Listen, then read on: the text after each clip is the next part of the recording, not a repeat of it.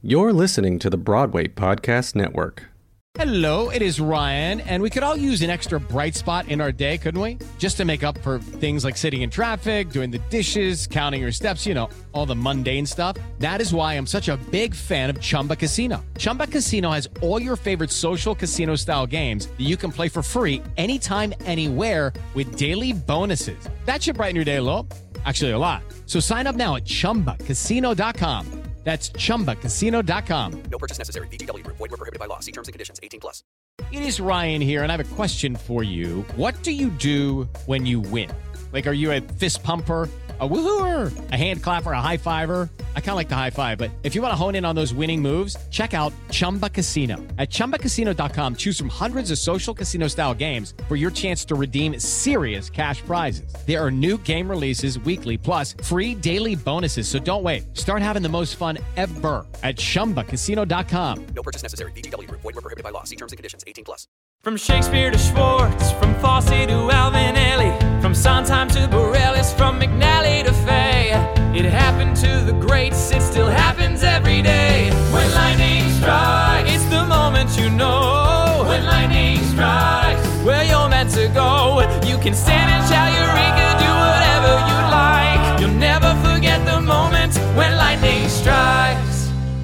Hi, this is Gerald Brunner, and you're listening to When Lightning Strikes, where we talk about that wondrous, heart-thumping, tingly, mic drop moment when you knew you had to be an artist. My guest today is Patrick Bohl. In his 30-year career, Patrick has performed on Broadway, off-Broadway, and around the country. On Broadway, he starred in Mamma Mia as Bill Austin for nearly 3 years. He was in the Coen Brothers film Burn After Reading with George Clooney and Brad Pitt, and Had to Be Single with Dakota Jackson and Rebel Wilson. Just a few of his TV credits include FBI, Gossip Girl, Law and Order, and there are many spin-offs. He's taught acting at universities and conservatories like Playwrights Horizons and Western Michigan University and the New York Conservatory for Dramatic Arts. And Patrick is now an author. In April, his first book, Product U, came out. It's all about what it takes to be an actor. Welcome, Patrick. Oh, good Lord. Gerald, how are you? Thank you. That's such an introduction. That's my whole career right there. I think we can end the whole interview right now because you've said it all. It is such a pleasure to have you on. It's so great to be here. Thank you. So let's talk about your lightning strikes moment when you knew you had to be an actor, or it could be moments of when you had glimmers of, okay, this was the path. Yeah, well, I have to say I love the premise of this because, you know, as I'm thinking through them, on the one hand, I'm still waiting for that moment saying, wait, when is this going to happen? But of course, it's happened many times over the years. I think the very first time for me was actually in high school. And you know, the funny thing was I was a big jock. I ran track and I was, you know, I hung out with the cool people and all the rest of it. And one day in my junior year in high school, my English teacher, Bruce Kefchin, who I loved and adored, saw me, you know, making trouble in the hallway, probably, just being a typical teenage boy.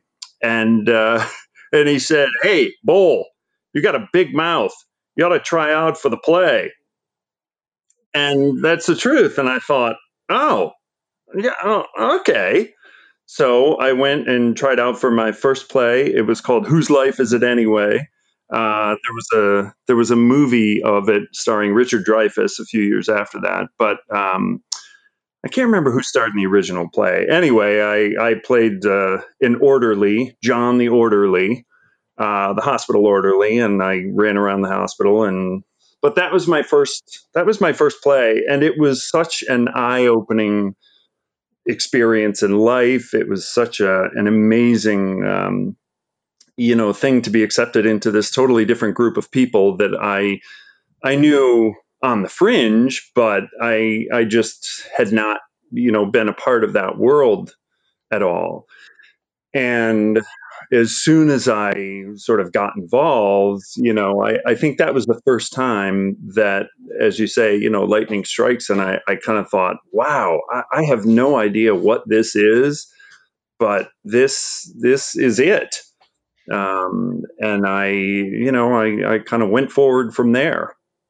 Is it hard to describe how you felt when you were performing or in rehearsal that you thought, yeah, more of this? What was it that gave you that sugar rush about it? Yeah, well, it's funny you say that because it is. On the one hand, it's a sugar rush, but on the other hand, and I would hope that, fellow performers, other people who are listening to this are going to nod their head in some way and go, yeah, I get it. I know what you mean. There was something about the experience where I thought, I'm home. Mm. I just thought, I'm home. I know what this world is, even though I didn't know anything about it at the age of, 17 or 18. There was something, and I thought, I just fit here. I talk about this a lot, especially when I teach. I talk about sort of finding your tribe, knowing the people that you can live with and work with and argue with and love and all at the same time. And I think that was, there was something about that even back then that I kind of thought, oh, this is it. And you know, how?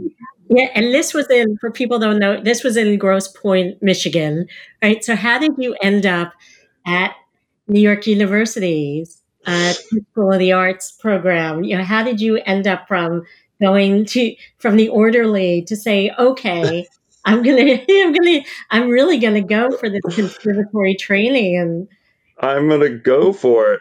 Yeah. I mean, it's, the funny thing is, every step along the way was always, even for me, kind of met with, I guess some of this is, looking back on it, but I think I don't know how I knew what to do and when to do it. I just knew to keep moving forward because this is what felt right, even though it was kind of terrifying all along the way.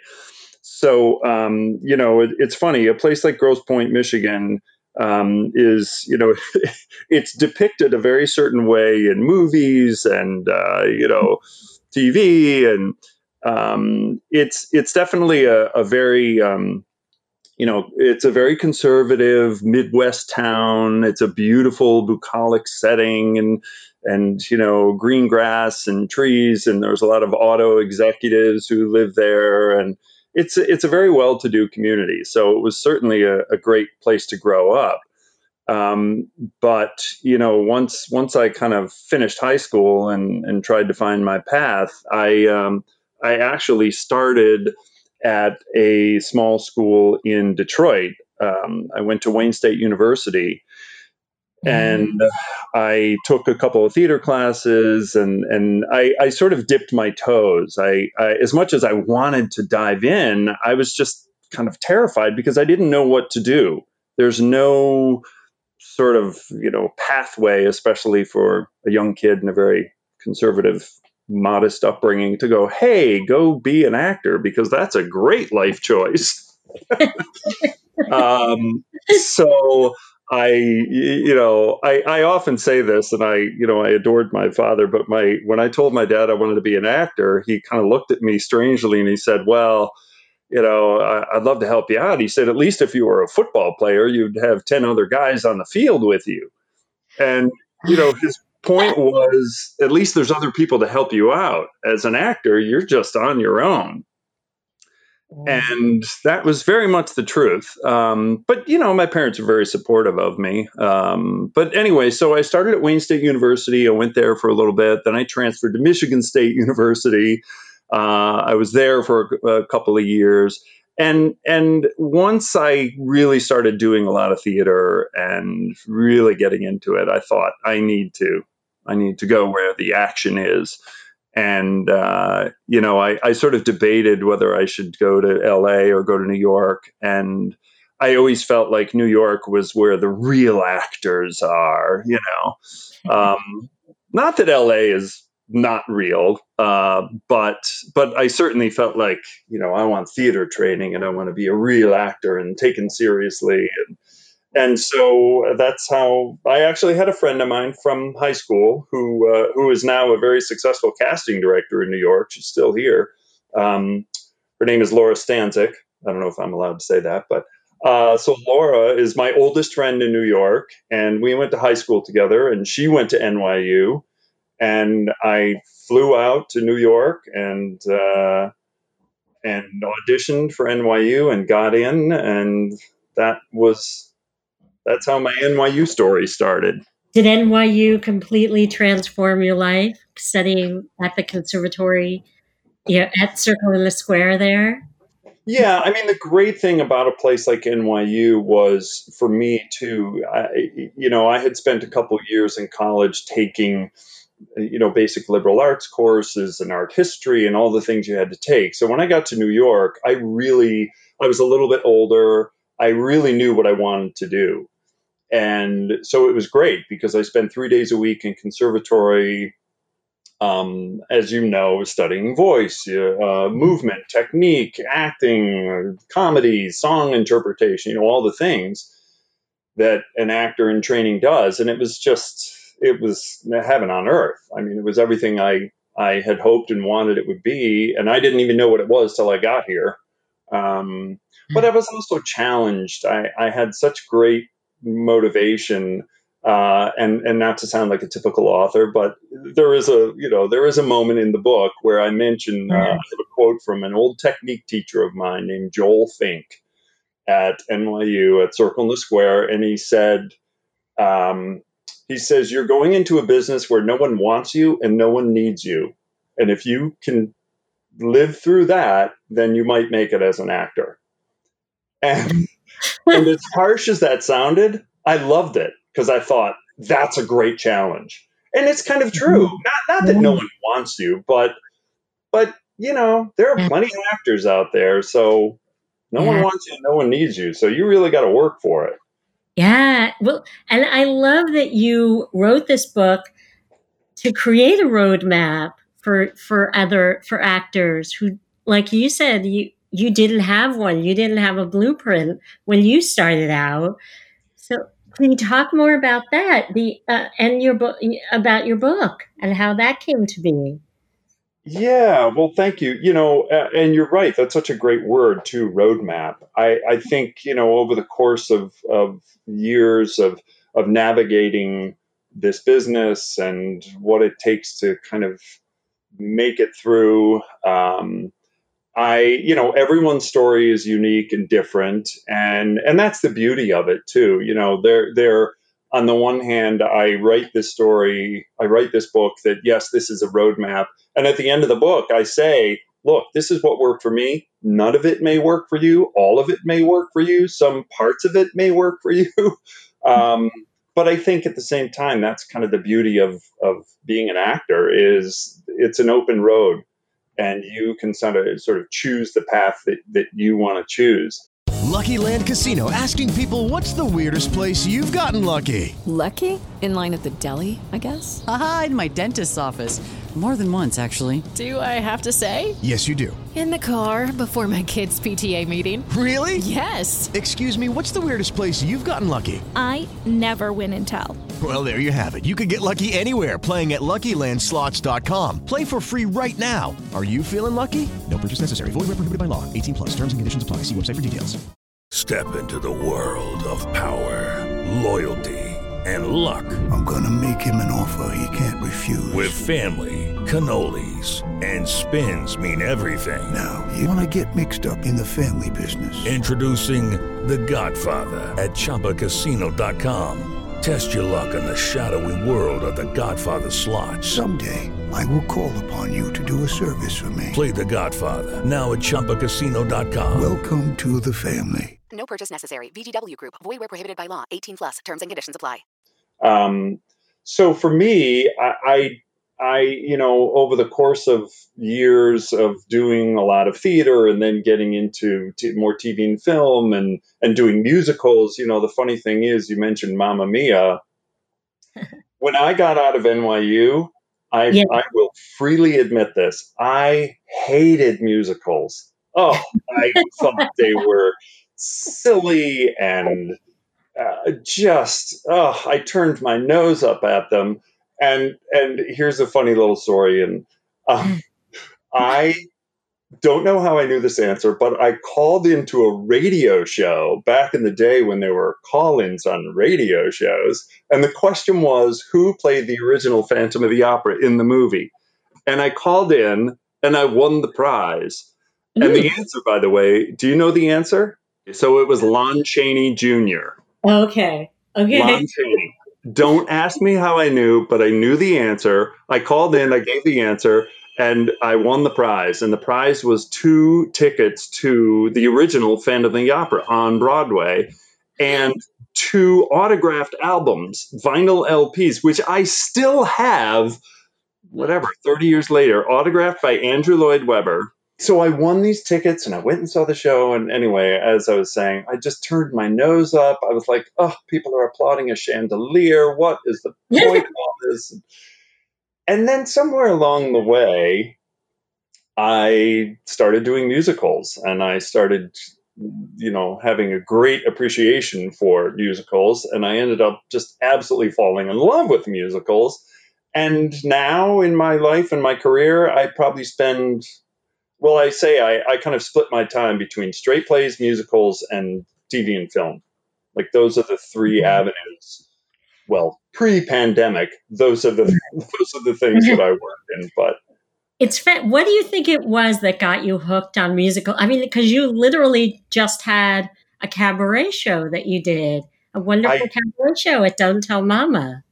Yes, thank you. Yeah, Well, so just touching back on the lightning strikes moment, another lightning strikes moment for me was a year or so after I got out of NYU, I auditioned for the Non-Equity Company at the Williamstown Theater Festival. And I ended up spending 3 years, 3 summers up at Williamstown. And that was another just life-altering lightning strikes moment where I worked with... the first show I did was the last show that Nikos Sakaropoulos, who founded the Williamstown Theater Festival, it was the last show that he ever directed. He passed away after that later that year. And I did this 6-hour, 2-part version of The Legend of Oedipus. And the list of people in that play... Joe Morton, Jane Kasmera, Kate Burton, Michael Kupsty, but then young actors like Paul Giamatti and John Hickey and Scotty Cohen and all of us, we were all non-equity actors at the time. John Hickey had just gotten out of Juilliard, I think. Anyway, it was those 3 years at Williamstown were sort of my graduate school. That's where I really learned the craft of acting and how to create a character, and that's also where I started singing. They sort of forced us into auditioning for cabarets and things up there, and Chris Reeve was around, and we sort of once I was forced into it and started doing shows, I realized, oh my gosh, this is a blast, and I can make a living doing this. So that's kind of where the musical element came about. So I was a little late to the musical game, but I picked it up quickly. That's so extraordinary to me that here you sort of found singing later in life. I mean, not late, but found singing as an adult, and then you star in the Broadway show, in musicals. Yeah, it's sort of a bizarre twist of fate, isn't it? But I worked with an actress once who just said it's so true. She goes, as actors, we just go where the wind blows us. Is it hard to describe how singing makes you feel? I will say this, especially I feel I'm very fortunate that I was able to do a long run of a Broadway show. And I know that's a very small circle. So I'm I will forever be grateful to Judy Kramer and the whole team at Mamma Mia, and that I, was with it that long. But I will say the thing about doing, 8 shows a week, it is brutal. It is a lot of work. And I have so much love and appreciation for, seeing a show and watch these people up there dancing and singing. But the thing that I loved about that is it kind of goes back to when I said in high school I was an athlete. I loved the physical part. I loved the physical aspect. And singing musicals is such a physical, it's so much exertion, even when I'm not a dancer, but certainly in Mamma Mia, there was a lot of movement. There were a lot of musical numbers that you had to move around in. Not to mention wearing 4-inch heels and spandex at the end of the show. That takes a lot out of you. Well, let's go back to your book then. What inspired your book? What inspired my book?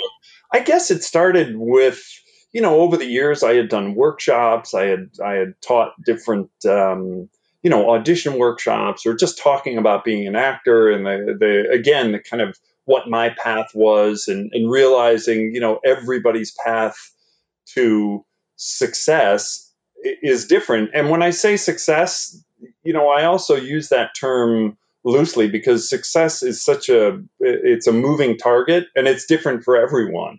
One person's success might be international movie stardom.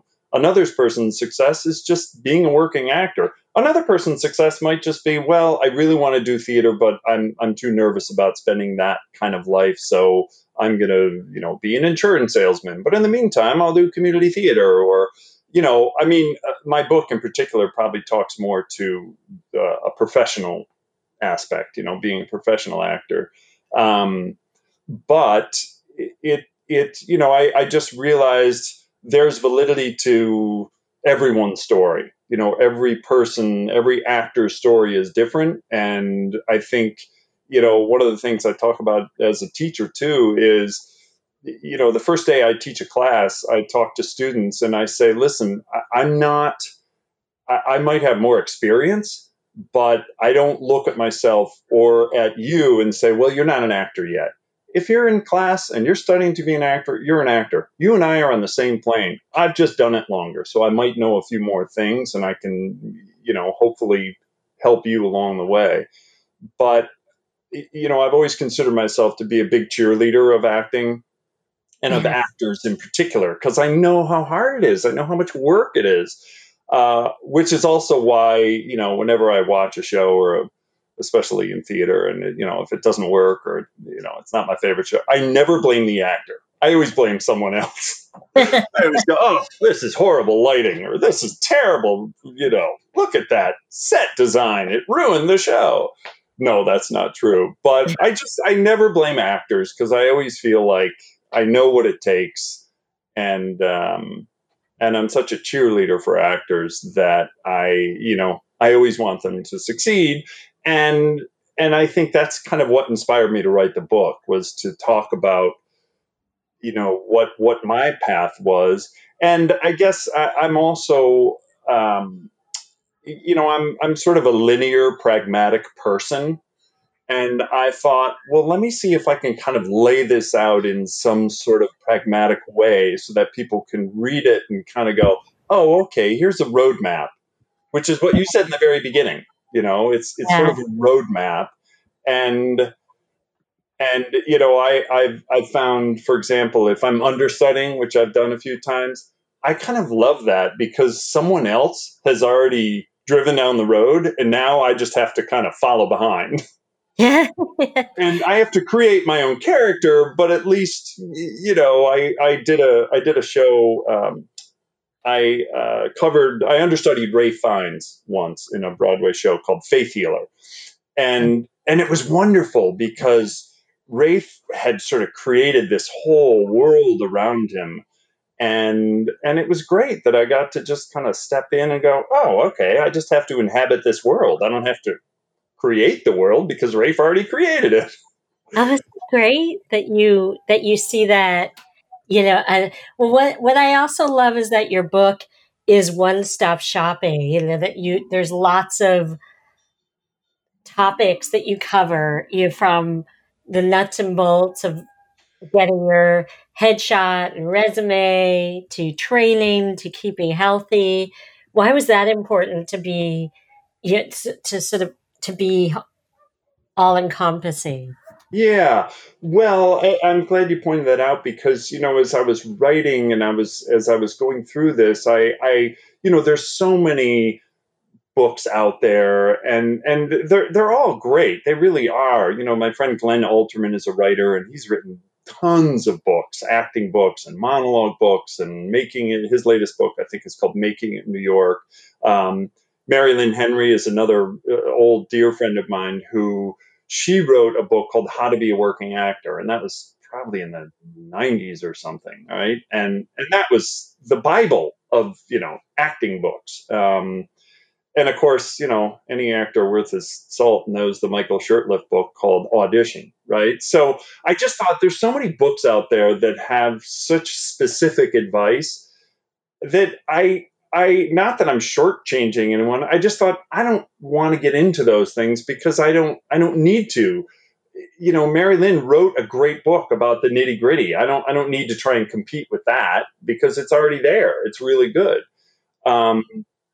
And even Michael Shurtleff's book is, it's the Bible of auditioning. I mean, that book is probably 30 or 40 years old, and there's still great advice in it.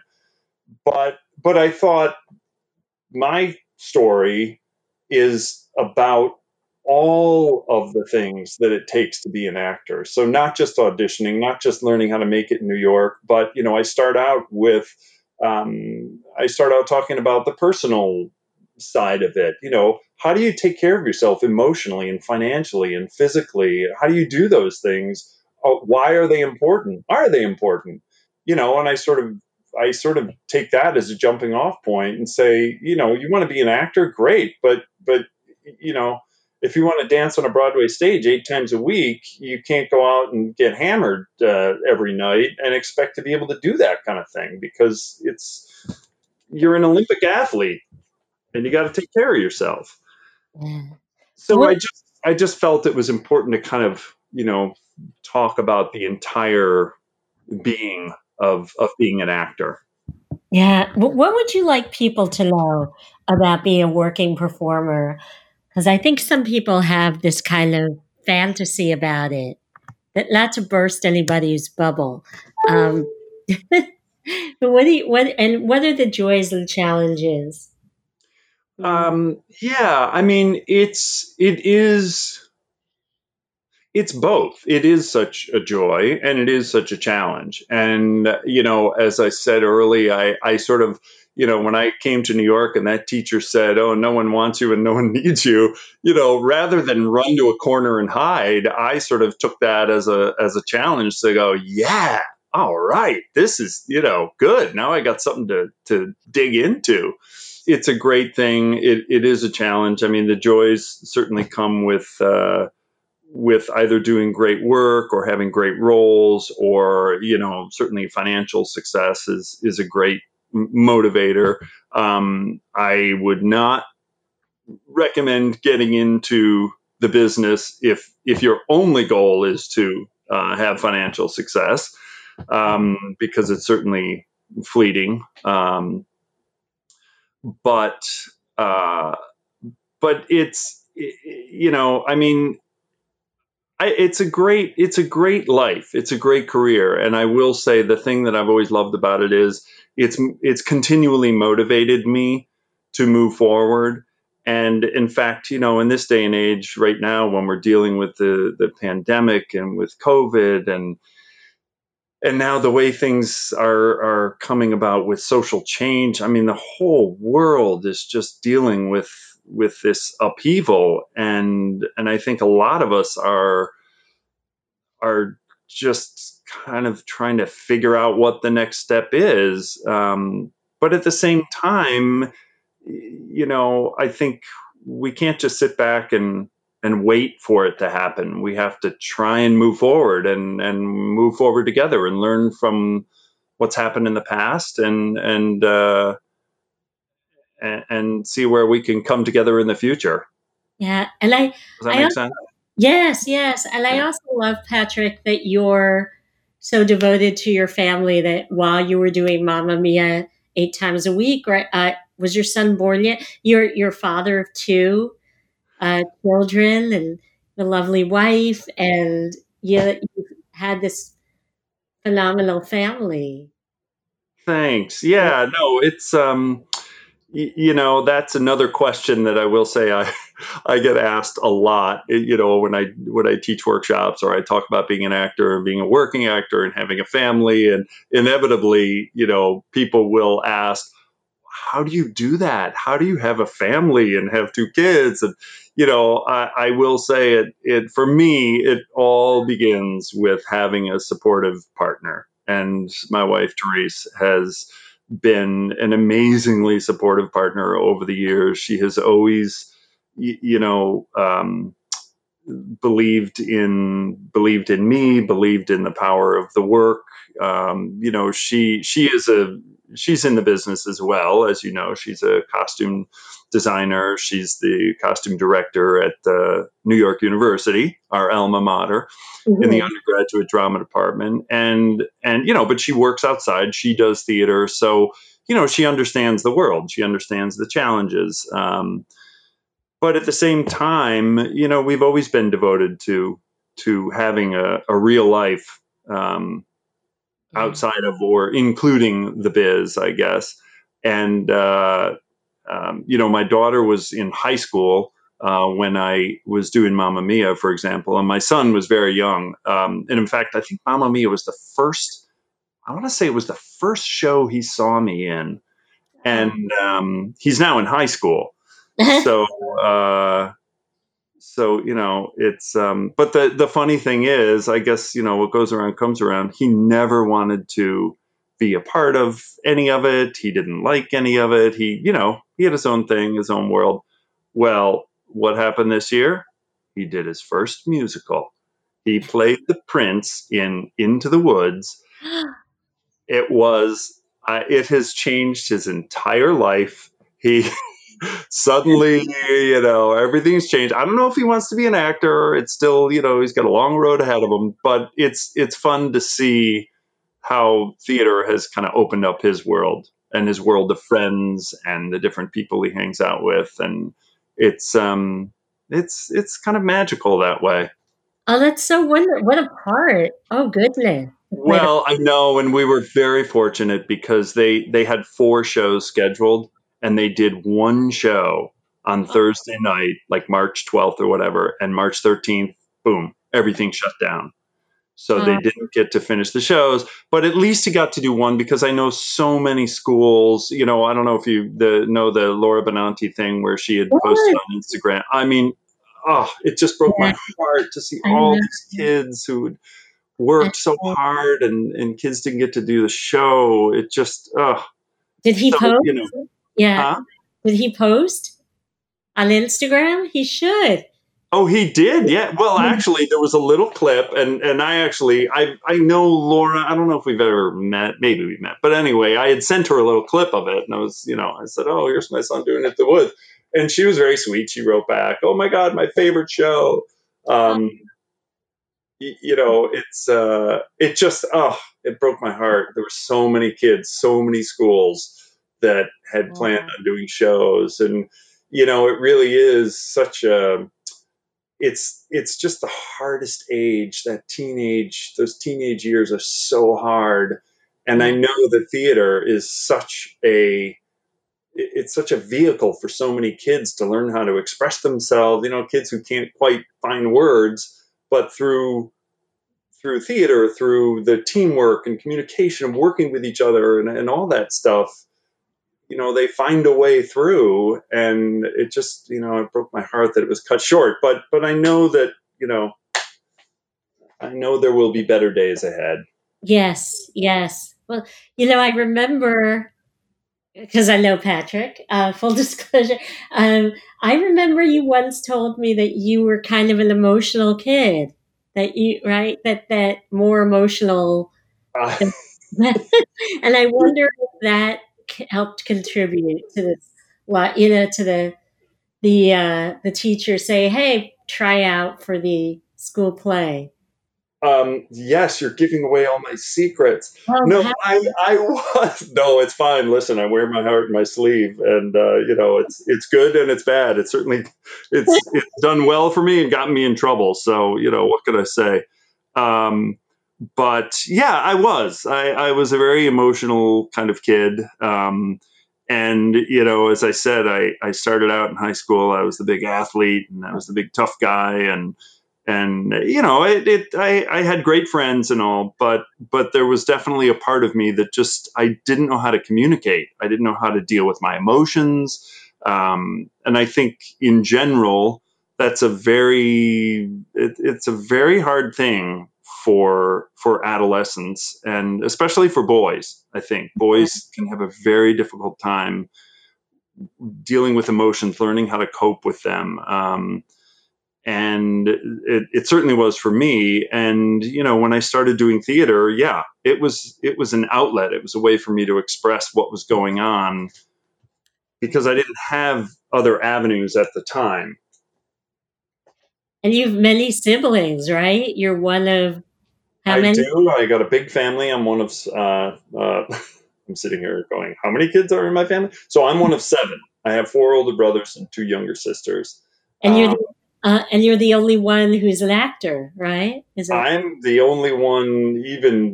I'm the only one who's east of Detroit, Michigan. Actually, all my family's in the Midwest, or in. I have a brother in Chicago, and but no, I'm the only one in this business, and my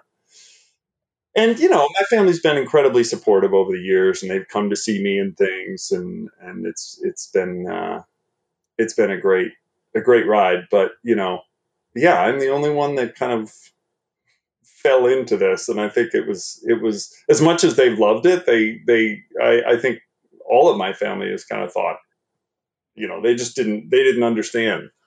But I don't understand. I don't know. I just followed my bliss, as they say. Oh, you're both. And do you want to talk about your first Broadway show that you got? What was it when you made your Broadway debut?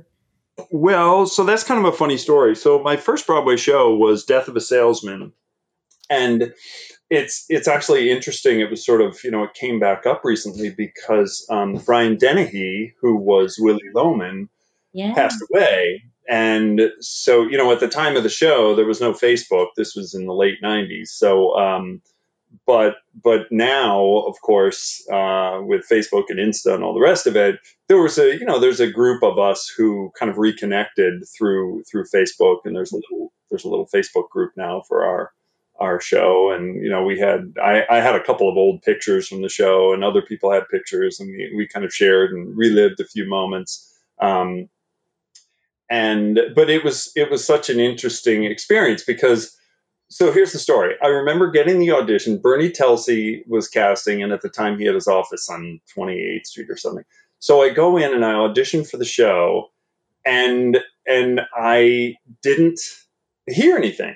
So I thought, well, okay, chalk that up, go on.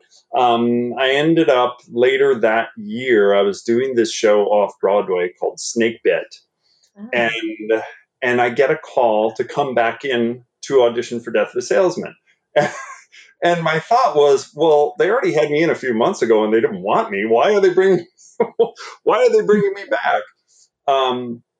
But at the same time, this was the funny thing. So years earlier, when I was at the Williamstown Theater Festival, I did a play called The American Clock by Arthur Miller. And Austin Pendleton directed. And Ron Rivkin was in it, and Fisher Stevens, and it was this amazing cast. And I had this great picture of at this, outside, Williamstown is just this beautiful, wonderful place to be in the summer, and it's like day camp for adults, Yeah. And I had this great picture at a picnic table of Nikos Sakaropoulos, Austin Pendleton, and Arthur Miller. And I always said to myself, oh man, someday I got to get these guys to autograph this picture. It's just such a great picture. So when I got the call to come back in for Death of a Salesman, I said to myself, I am bringing this picture in, and I am going to ask Arthur Miller if he will autograph this picture, because that was the other thing. The first audition, I didn't know that Arthur Miller was going to be in the room. And even though I had met him up in Williamstown years before, I was still absolutely freaked out. It's like you walk into the room and there's the greatest living playwright sitting 5 feet from you. You kind of want a warning about that. Yes. Right? So I didn't. I was a little shaken by that the first time. So the second time, when they said you're going in, and I said to my agent, "Can you check, is Arthur Miller going to be there?" And they're like, "Yes, Arthur Miller is going to be at the auditions," which was great. He was always a champion of actors, and he was at auditions all the time. He would always go to auditions for his play, which is a wonderful thing, because a guy like Arthur Miller didn't need to show up to auditions, but so I went to I went into the audition and I brought this picture, and I got to tell you, I did the audition. The audition was to understudy Happy Bernard and Stanley, the waiter. And I actually loved Stanley more than anything because he was the comic relief of the show. And when the audition was done, I took a moment and I was like, Mr. Miller, I don't know if you remember me from years back, but I worked up at Williamstown. I was in the American Clock. And I'll never know whether he was lying to me or not, but he immediately said, "Of course I remember you. It's wonderful to see you again." He was very gregarious and outgoing. And I said, would you autograph this picture for me? Because I have this great picture. I would not recommend this to anybody going into audition, by the way. But I was more nervous about asking Arthur Miller for the autograph than I was about the audition. And a day later or something, my agent called and said, "You booked the show." And I just laughed because I thought, I don't know whether I did the right thing or the wrong thing, but I ended up booking my first Broadway show after asking Arthur Miller for an autograph. And you went on as Happy and Stanley? No, I actually never went on. I never got to go on. So I did Death of a Salesman for about 6 months, never went on. A year or so later, I ended up I understudied in this musical, very short-lived musical called The Adventures of Tom Sawyer, with a very young Kristen Bell, among others. And that was the shortest musical in the history of musicals. I think we ran for about 6 shows. It was just, it was a nice show. We opened a week after the producers opened, so no one cared about anything but the producers. And then about 6 months after that, I again was cast as an understudy in Hedda Gabler with Kate Burton. And I was understudying David Lansbury and Michael Emerson. And so the day came that Michael Emerson could not be in the show, and they said, "You're going on." I said, "Okay, great." So we had a put-in rehearsal, and moments before the curtain goes up, Kate Burton, who I had known for many years, we had worked together up in Williamstown a lot, so she was a friend, and she said, she goes, "Patrick, you got to tell me, what was it like going on with Brian Dennehy working?" And I said, "Kate, you know what? I never went on." And she said, "Well, wait, have you been on a Broadway stage?" And I said, "No, this is actually the first time I'm going on to do a show. This was my 3rd Broadway show, but my first time actually in front of the audience." So I go out, we do the show, knock on wood. I didn't fail too badly. No, I made it through the show. And this is why I will forever say that Kate Burton is the first lady of the American theater. I came out, took my bow, a couple other people take their bow. Kate came out and took her bow as Hedda Gabler. She stops the entire audience, and it was, it's a full house, 1,500 people, whatever. And she says, "I want you all to know that this is Patrick Bowles' first Broadway show. please, give him a round of applause. She brought me all the way down to the front of the apron, and the entire theater, applauded. And it was the most beautiful, selfless moment I've ever had in a theater. It was just unbelievable. She was so lovely and so gracious, and I just, I was floored. So that's my Kate Burton story. That's a beautiful story that she recognized that, because I've heard from other actors who've been whether they've replaced or and they say, for anybody else, it's a Tuesday night seeing the show, but when it's your when it's your debut on stage, it's a whole other. So for her to acknowledge that. Oh, it was lovely and stunning. And yeah, I mean, again, Kate, I look at Kate's the history, and, I know she went to Yale, and she is a woman of the theater, and she always has been. And I know that she was in Scandal and, whatever. She's done plenty of TV and film in her life, but, it was just such a wonderful moment, and so classy, and, Now, did you want to talk about another play that you were in called One Date Love? Totally up to you. I mean, I can't begin to tell you what the experience of One Date Love was. So One Date Love was this fantastic, I would say it's a one-woman show. Well, it is a one-woman show, but I had the honor and the pleasure of sharing the stage with one Gerald Brunner, who wrote and performed One Date Love. And the best part of it was really the most fun part. And this is one of the things about a show like that I really loved, because I remember early on, talking to even agents back in the day when I would struggle to find an agent. And I was like, I'm kind of a character man in a leading man's body, right? I'm a big guy. I'm 6'4". I know what I look like. I know what people expect of me. But at the same time, I'm sort of a character guy. Like, the bigger fool I can make of myself, the better off I am. And so One Date Love was fantastic, because I think I played 11 different characters, and I got to run around and throw on scarves and glasses, and it was all in the service of your story. And that was the beauty of it. And, we had so much fun doing that thing. And I hope it comes back. I hope there's another life to One Date Love. I hope so. I'm expanding it. But I am forever grateful to Patrick. My world of interviewing and being on stage is colliding right now, selfishly. I guess that Patrick was in my show, One Date Love, about the lengths we go to get our dates to love us. And Patrick played all these delightful roles, each one. All these different little characters.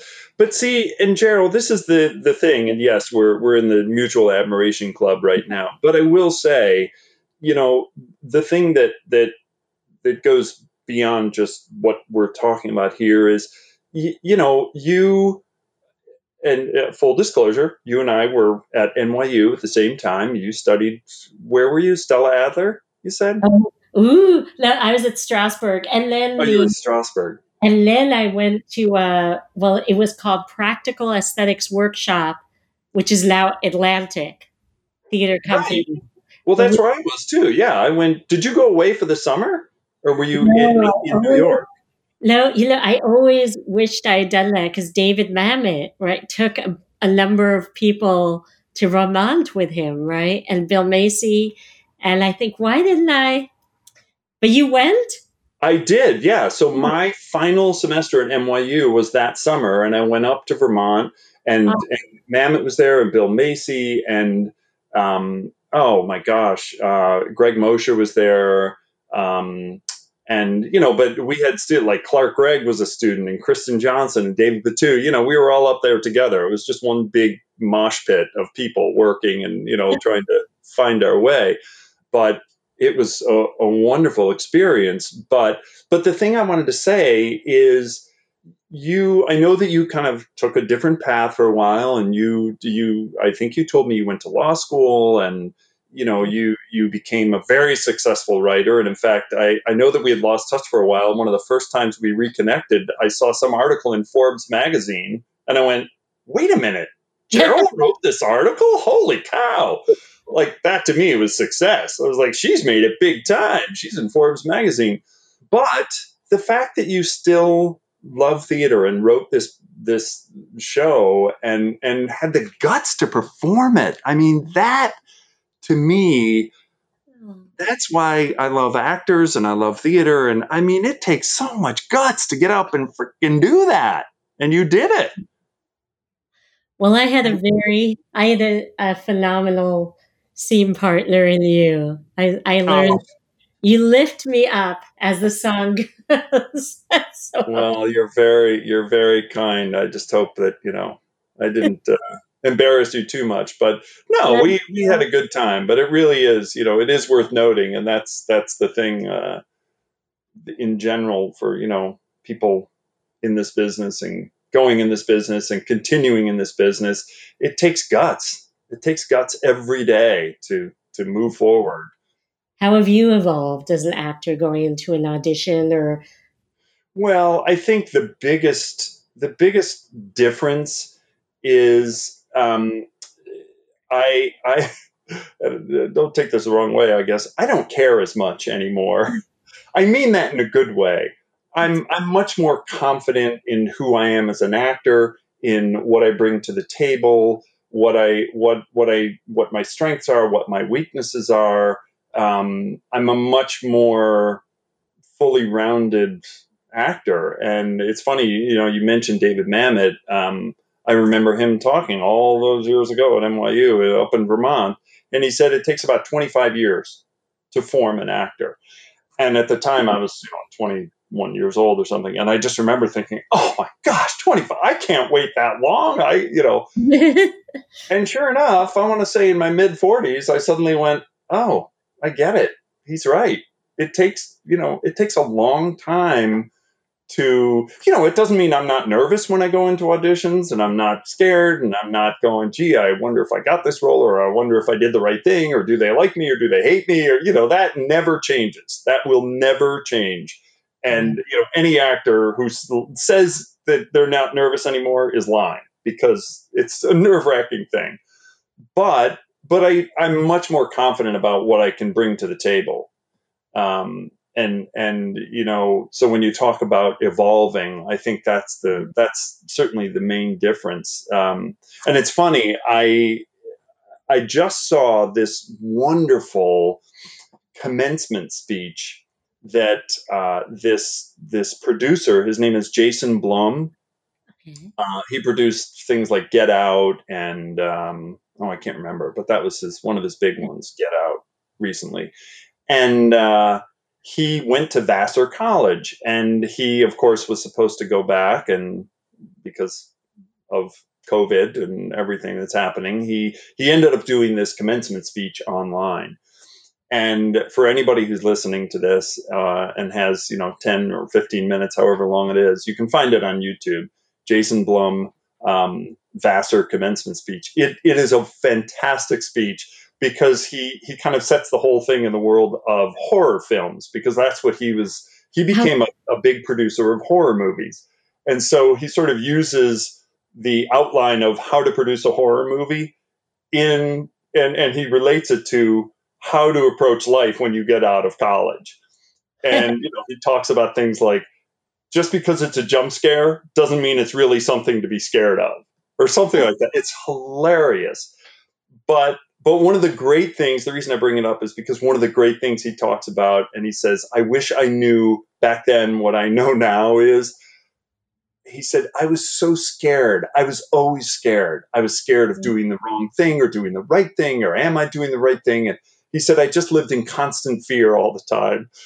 And I laughed, because I certainly saw myself in that comment, and I'm sure most actors who have lasted long have said the same thing. It's like, yeah, when you talk about evolution, I get nervous, but I'm not scared the way I used to be scared. It's like, step into the room, do your job, and you leave it on the table and you walk away from it. Oh, Patrick, it's wonderful to hear your stories.